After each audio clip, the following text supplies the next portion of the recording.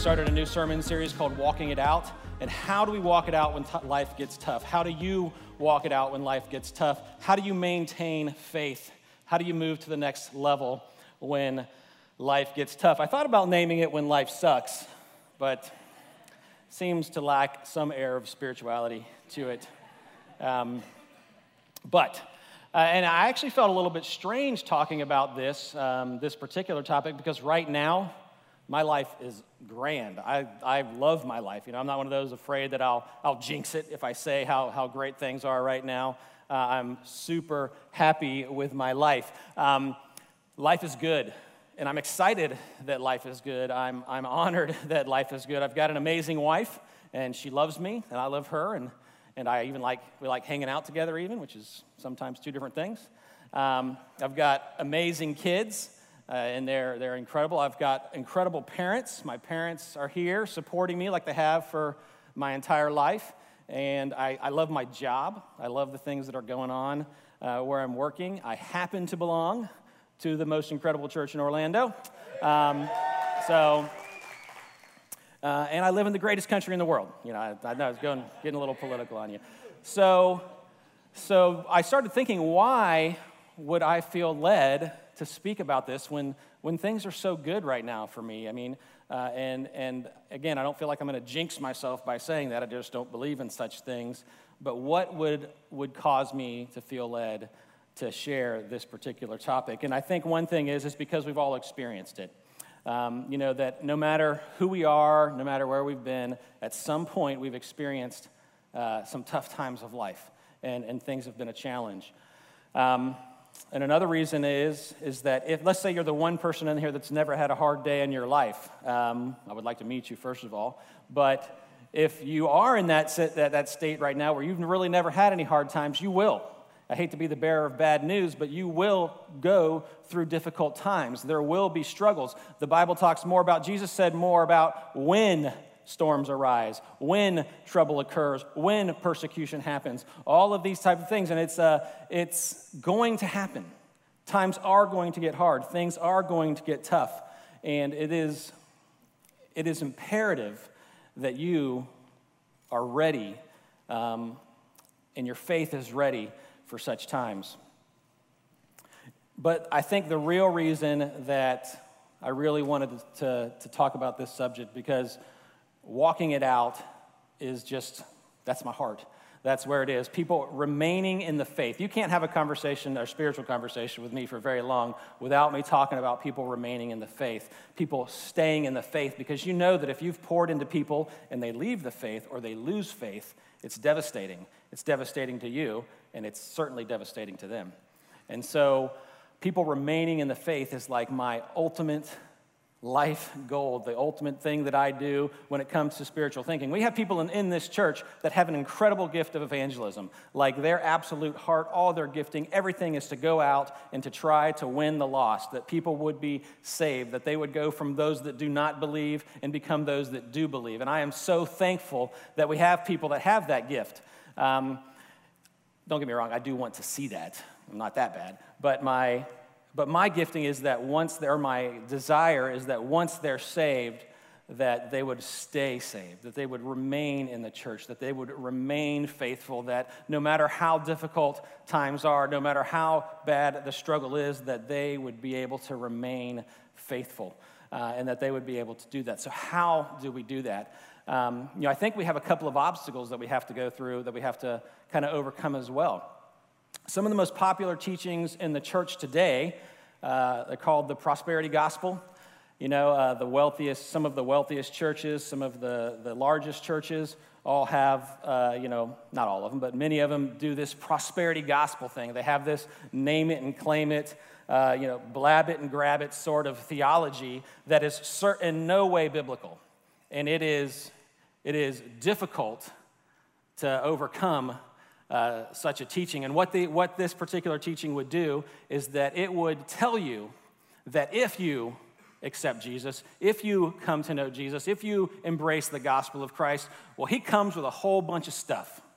That you're going to get stuff, that if you accept Jesus, if you know Jesus, then you will get some stuff. You will be physically healthy, and you will be financially wealthy, and you will be mentally and emotionally stable. And it is just absurd. It's nowhere in the Bible. It's not there, and you can't find it. You know what you get? If you accept Jesus, you get Jesus. Jesus is the good news, and you have to come to the place in your faith where you recognize that Jesus is enough. Jesus is the good news.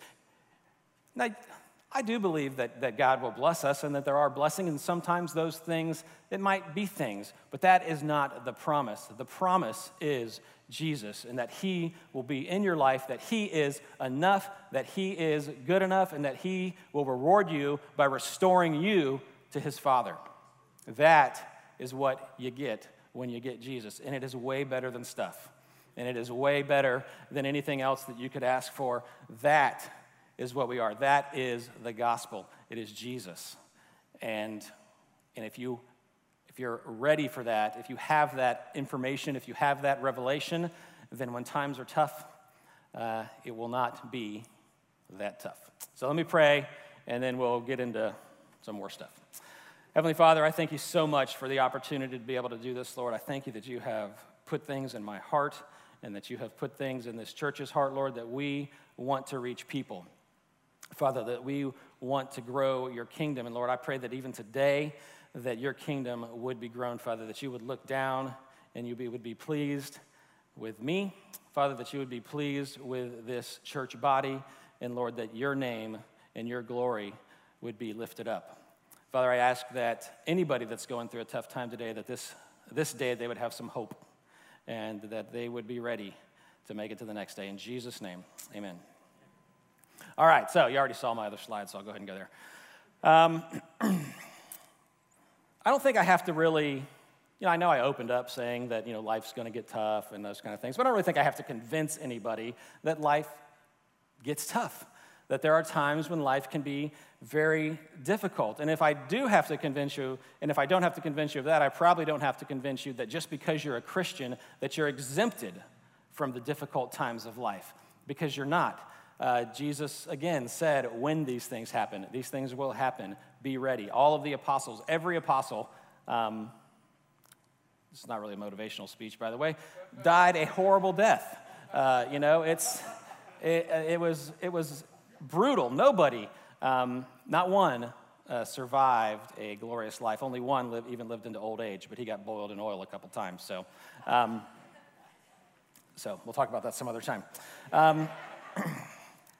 So sometimes this life, our fallen state, will just give you a big pile of crap, and there's nothing that we can do to stop it. People get sick, and they die sometimes. People that want and deserve to have children can't have them.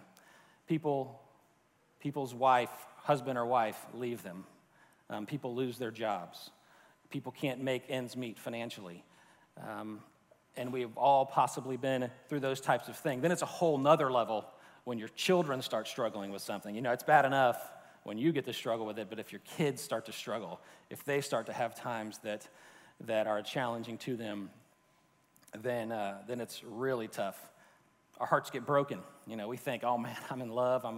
I got the person that God created since the beginning of the universe for me, and then they break your heart. You're like, well, I hope there's another one out there somewhere. That is where we go. And so, for me, even though life is great right now, just a year or so ago, it was very different for me. I still had a great wife. I still had an amazing family.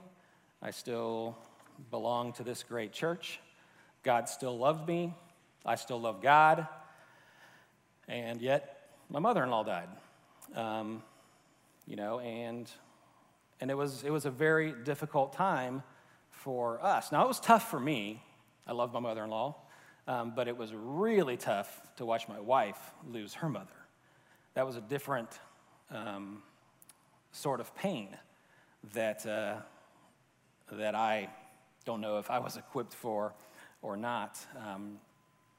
But she was a Christian, and so I know, we should write down that we're thankful that she's in the presence of God now, and that she is in heaven, and that's great. And I believe that, and I know that. But no matter how excited you are that your parental unit is in heaven, you still want your mom. You still want your dad. And so, and then on top of all that, she suffered the last several years of her life with Alzheimer's.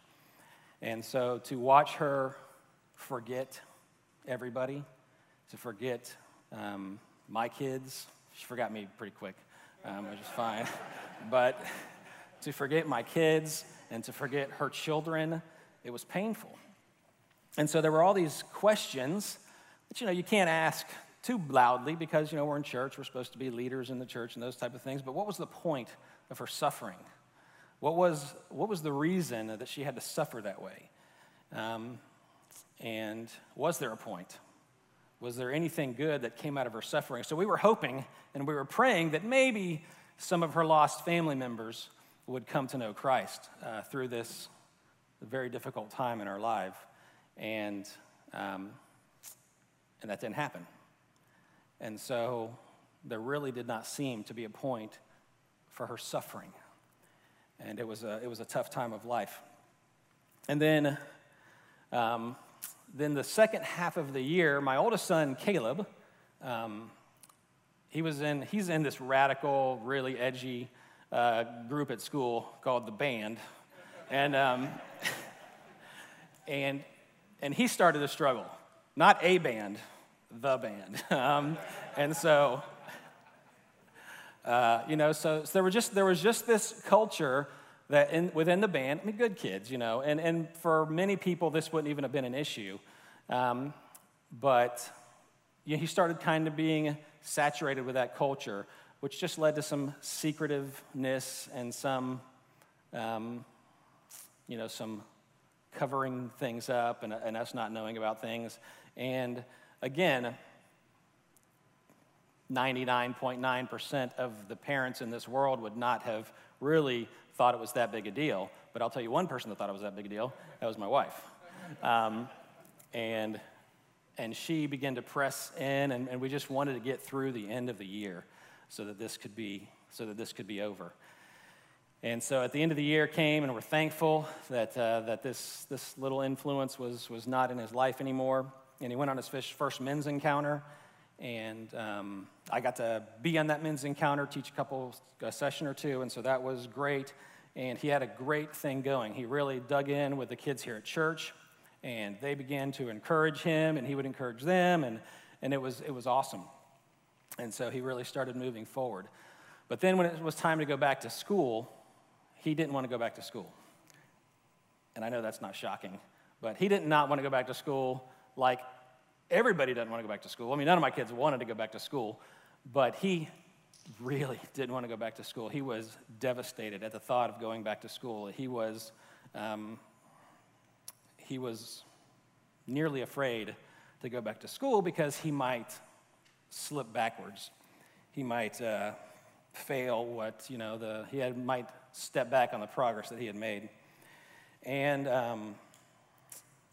so he had this belief that there were no Christians in this school. It was a pretty good-sized public school. I'm like, there are definitely Christians in there. He's like, no, there's not. There's no Christians in this whole school. I'm like, there are Christians. There has to be. And so we started searching, and we started just talking about it. And my wife, and the funny that the title of this month's session is Walking It Out, because my wife said that over and over and over again, that we're going to walk out what we know to do, that we're going to walk out what we believe. And we considered sending them to private school, or we considered homeschooling them, or just a different school, and all those things were good options, and all those things are great. But there's one thing that I didn't want to do, and I didn't want to stop doing something because we were afraid. I just don't think that's the gospel. I don't think that's what Jesus would want. And so I was fine. I'm still fine if we go to a different school. I'm even fine if we homeschool, although he's smarter than all of us, so I don't know what we're going to do. But I didn't want to end it that way. And so he just kept saying that there's no Christians. There's nobody that can help me. There's nobody that can help give me strength. And so my wife just kept on saying, well, why don't we, we'll look into Fellowship of Christian Athletes. Well, FCA, we'll look into that. We'll do all these things, but let's just pray and we'll walk it out. So they went to we went to band orientation or whatever, and he didn't want to go to that. And this kid had still loves music and loves playing his trumpet and loves those things, and he didn't want to go back. And so my wife just kept on pouring in and kept on pushing him and kept on, and he's not all that chatty either, just a side note. So getting him to talk, I'm like tired before he shares one thing, and Christine is just there, just digging deep, and it was awesome to see her do that, because I'm a real okay, we're going to school, let's walk it off, you'll be fine, which was not what he needed. Sometimes you need that, and sometimes you don't. And so anyway, they began to pray, and so really the truth came out one time when my wife asked him, have you asked God? Because he's like, I don't want to go. And she's like, well, sometimes we don't get to do what we want. We got to do what God wants us to do. Have we asked him? And his real heart came out then, and he said, what if I don't hear him? What if I don't hear God tell me what to do? And so I'm sure none of you have ever had that concern in your lives. But so they pray. They pray and they ask God, and they go to school and they do some orientation, some band thing, whatever. We're not paying any fees because we don't know what we're doing yet. Literally, the school is like a week away, and we don't know what to do. And so after they go to this orientation, that day they go to Tijuana Flats, which we like Tijuana Flats. And so after this prayer, after this orientation, after walking out what they knew to do, they happened to run into Caleb's 6th grade math teacher's husband, which I know that's a little bit of a journey. They happened to run into him, and he started talking to them, and they just really started just connecting and those type of things. And he says, Caleb, I just took over FCA.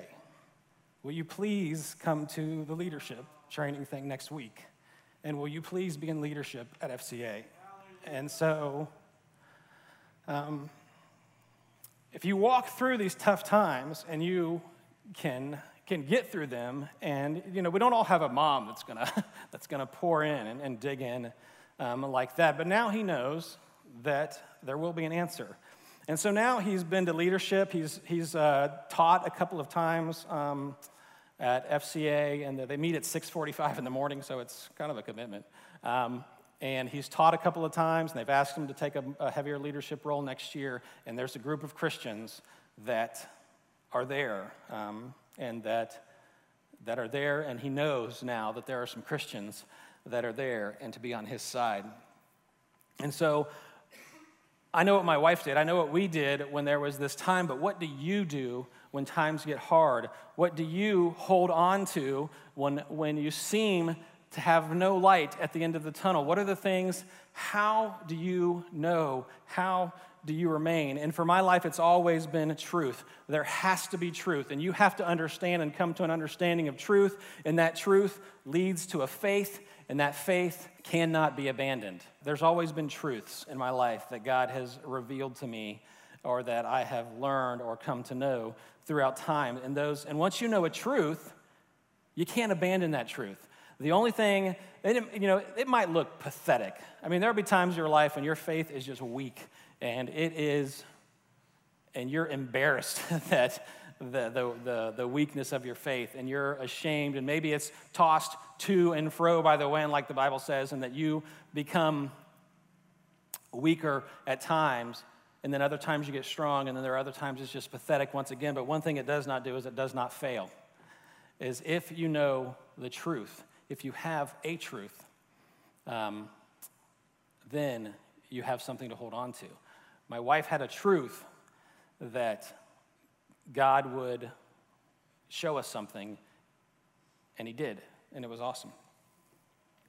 A few weeks ago, like maybe 6 or 7 weeks ago, Pastor Crystal used this scripture that I'm about to go through. It's a one of Jesus walking on the water, so we'll get to it in a minute. But I've been in church my whole life. I've grown up in church. I'm 44, and I have been in church, and I would put my percentage of church attendance up against anybody's, including the pastoral staff. I mean, I have logged some time in church. Weekdays don't count, but, and I have logged some time in church, and I have heard this story. I have heard this story so many times. From when I was little. My parents might have read it to me out of my little kid's Bible, and then as I got older in Sunday school, I hear the big kid's Bible, and then we finally get to the real Bible, and just countless sermons, countless discussions on this, countless examples on Jesus walking on the water and Peter coming out there for a little while. And one of the things that I love about God and that I love about the Bible is no matter how well you think you know Him, how well you think you know His book, He will show you something brand new. And it is awesome. And so I was sitting right over there where I always sit, and Pastor Krista was teaching on the supernatural. And God showed me something brand new that I'd never seen before in a scripture that I've heard hundreds of times. And now I have a brand new truth that I can hold on to. And hopefully in a few minutes you will too. All right, so Matthew 14, I'll read it quickly for us here. Immediately Jesus made his disciples get into the boat and go before him to the other side, while he sent the multitudes away. And when he had sent the multitudes away, he went up on the mountain by himself to pray. Now when evening came, he was there alone. But the boat was now in the middle of the sea, tossed by the waves, for the wind was contrary. Now in the fourth watch of the night, Jesus went to them walking on the sea. And when the disciples saw him walking on the sea, they were troubled, saying, "It is a ghost," and they cried out for fear. But immediately Jesus spoke to them, saying, "Be of good cheer. It is I. Do not be afraid." And Peter said, "Oh yeah, if it's you, Lord, tell me to come. Command me to come out onto the water to you." So he said, "Come." And when Peter had come down out of the boat, he walked on the water to go to Jesus. But when he saw the wind was boisterous, he was afraid, and beginning to sink, he cried out, saying, "Lord, save me." And immediately Jesus stretched out his hand and caught him and said to him, "O you of little faith, why did you doubt?" And when they got into the boat, the wind ceased. Then those who were in the boat came and worshiped him, saying, "Truly, you are the Son of God." There's a couple things that I really want to look at in this passage. It's an awesome story, but there's a couple things that I really want to look at is Jesus' expectations. Jesus' expectations were huge. He expected Peter to walk on the water. I can tell you 12 people that did not expect Peter to walk on the water that were in the boat right then, and 11 guys that were just in shock that Peter was walking on the water. And so Jesus' expectations were huge. They were in the middle of a storm. They were afraid. They were only sort of sure this was Jesus.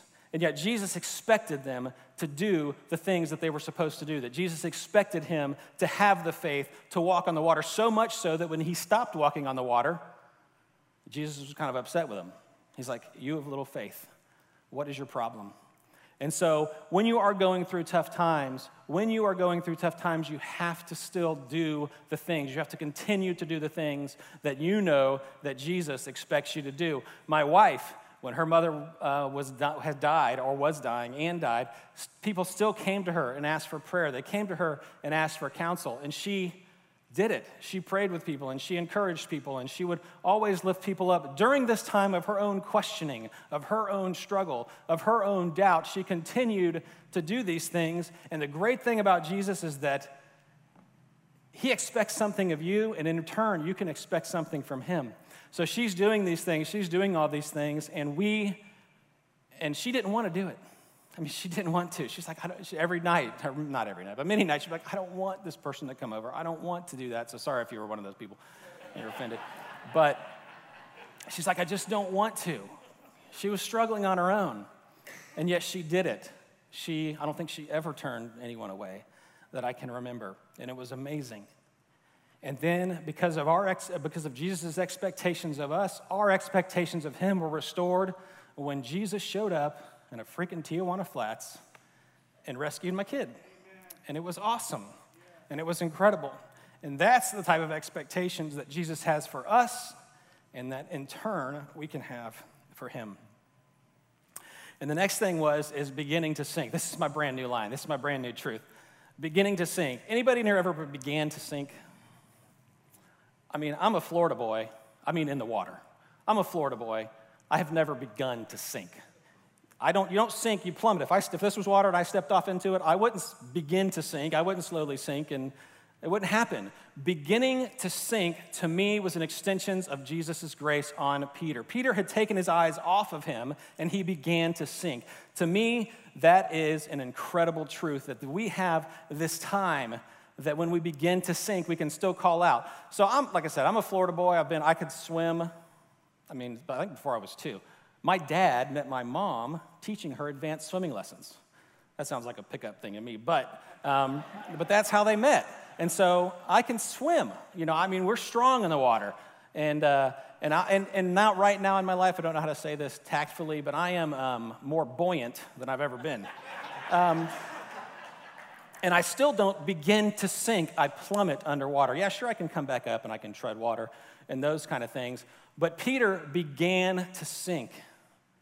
I think that's incredible.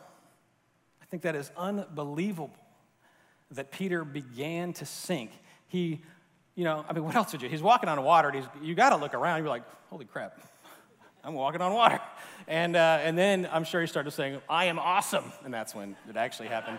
But, you walk around, you see that the winds are boisterous. This is, it's a funny word, I think, for that description. But, and then you lose sight of where you're going, and you begin to sink. And that's how hard times, that's how doubt is not overcomable, is because we begin to sink, and we don't recognize it, guys. So when you begin to sink, that is when, what did Peter do?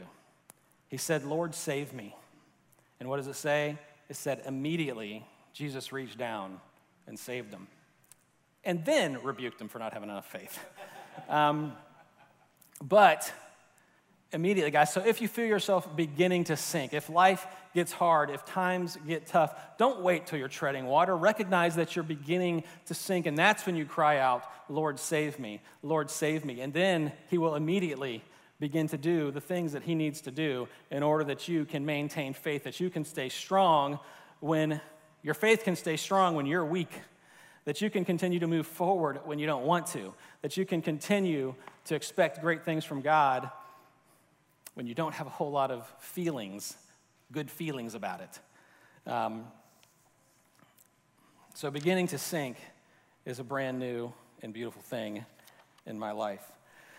I think one thing that we as Christians do, probably people in general, but we kind of compare our shortcomings. We compare our sins. We'll say, at least I've never done that.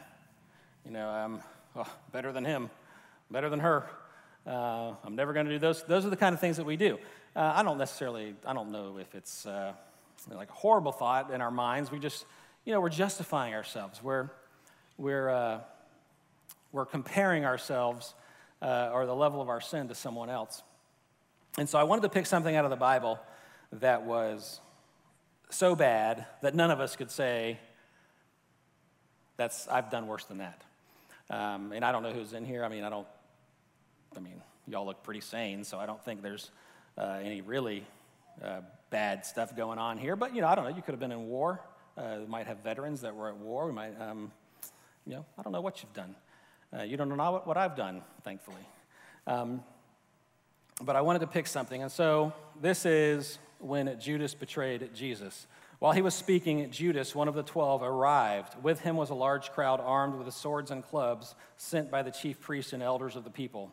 Now the betrayer had given them a sign saying, I would hate to be labeled as the betrayer in the Bible. The one I kiss is the man, arrest him. Immediately he went up to Jesus and said, Greetings, Rabbi, and kissed him. Jesus said to him, Friend, do what you are here to do. Then they came and took hold of Jesus and arrested him, but one of those with Jesus grabbed his sword, drew it, and struck the high priest's slave's ear, cutting it off. Then Jesus said to him, Put your sword back in its place, for all who take hold of the sword will die by the sword. Or do you think that I cannot call on my Father and that he would send me more than 12 legions of angels right now? How then would the scriptures say that it must happen this way to be fulfilled? At that moment, Jesus said to the crowd, Have you come out with swords and clubs to arrest me like you would an outlaw? Day after day I sat teaching in the temple courts, and you did not arrest me. But this has happened so that the scriptures of the prophets would be fulfilled. And then all the disciples left him and fled. Have you ever betrayed Jesus? Of course you have. We all have. We all do it regularly. But I don't think we do it with this much fervor, this much boldness. This is a pretty serious betrayal. Up close, personal, painful, emotional. I don't know how. You got to think of Judas. What were you thinking? How could you?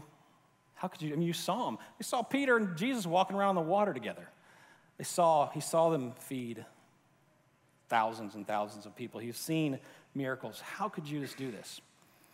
And then you always point back to yourself. How could I do this? How could I betray the one that saved me? How could I do this? And so this is pretty bad, but it's not Judas's greatest mistake.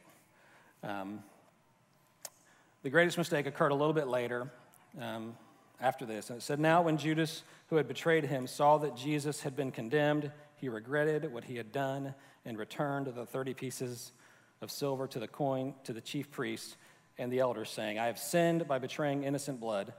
But they said, what is it? What is that to us? You take care of it yourself. So Judas threw the silver coins in the temple and left.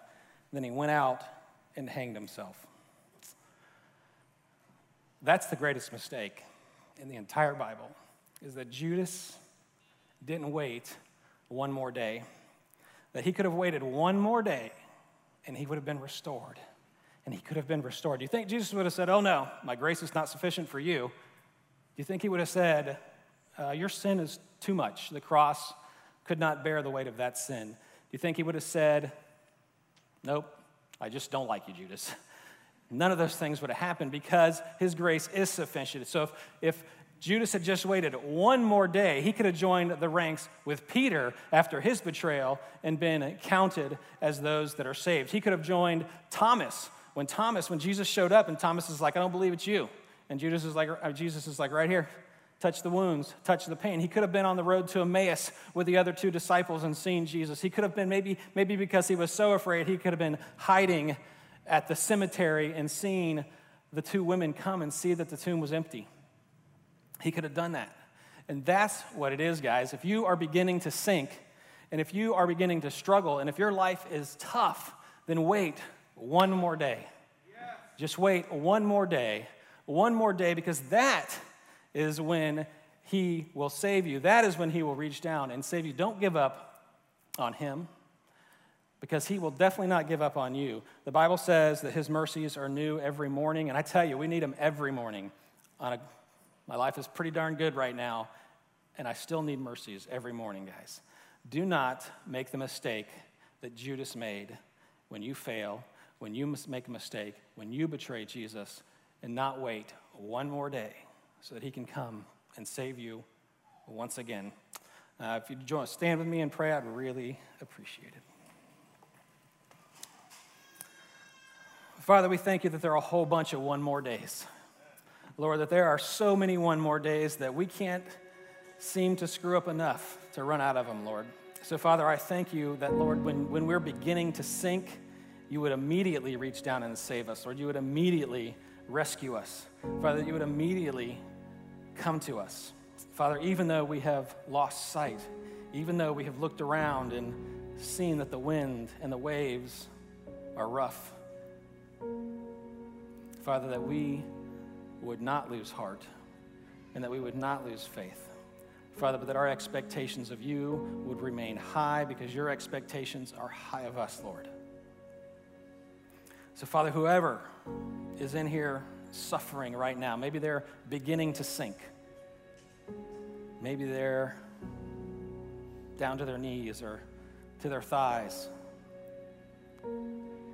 Father, I pray that they would say, save me. Lord, save me once again.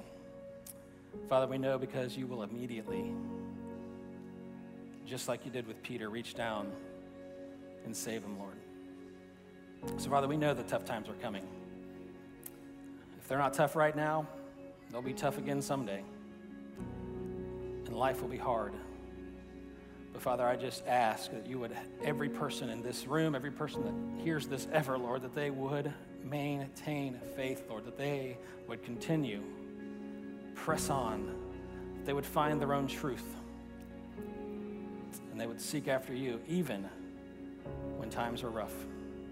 God, you are such a good God, and we love you for it, and we ask that you would reveal more and more truth to us so that we have more and more ammunition when things get hot or when time gets tough. And no matter what, Lord, we would always wait one more day. In Jesus' name, amen.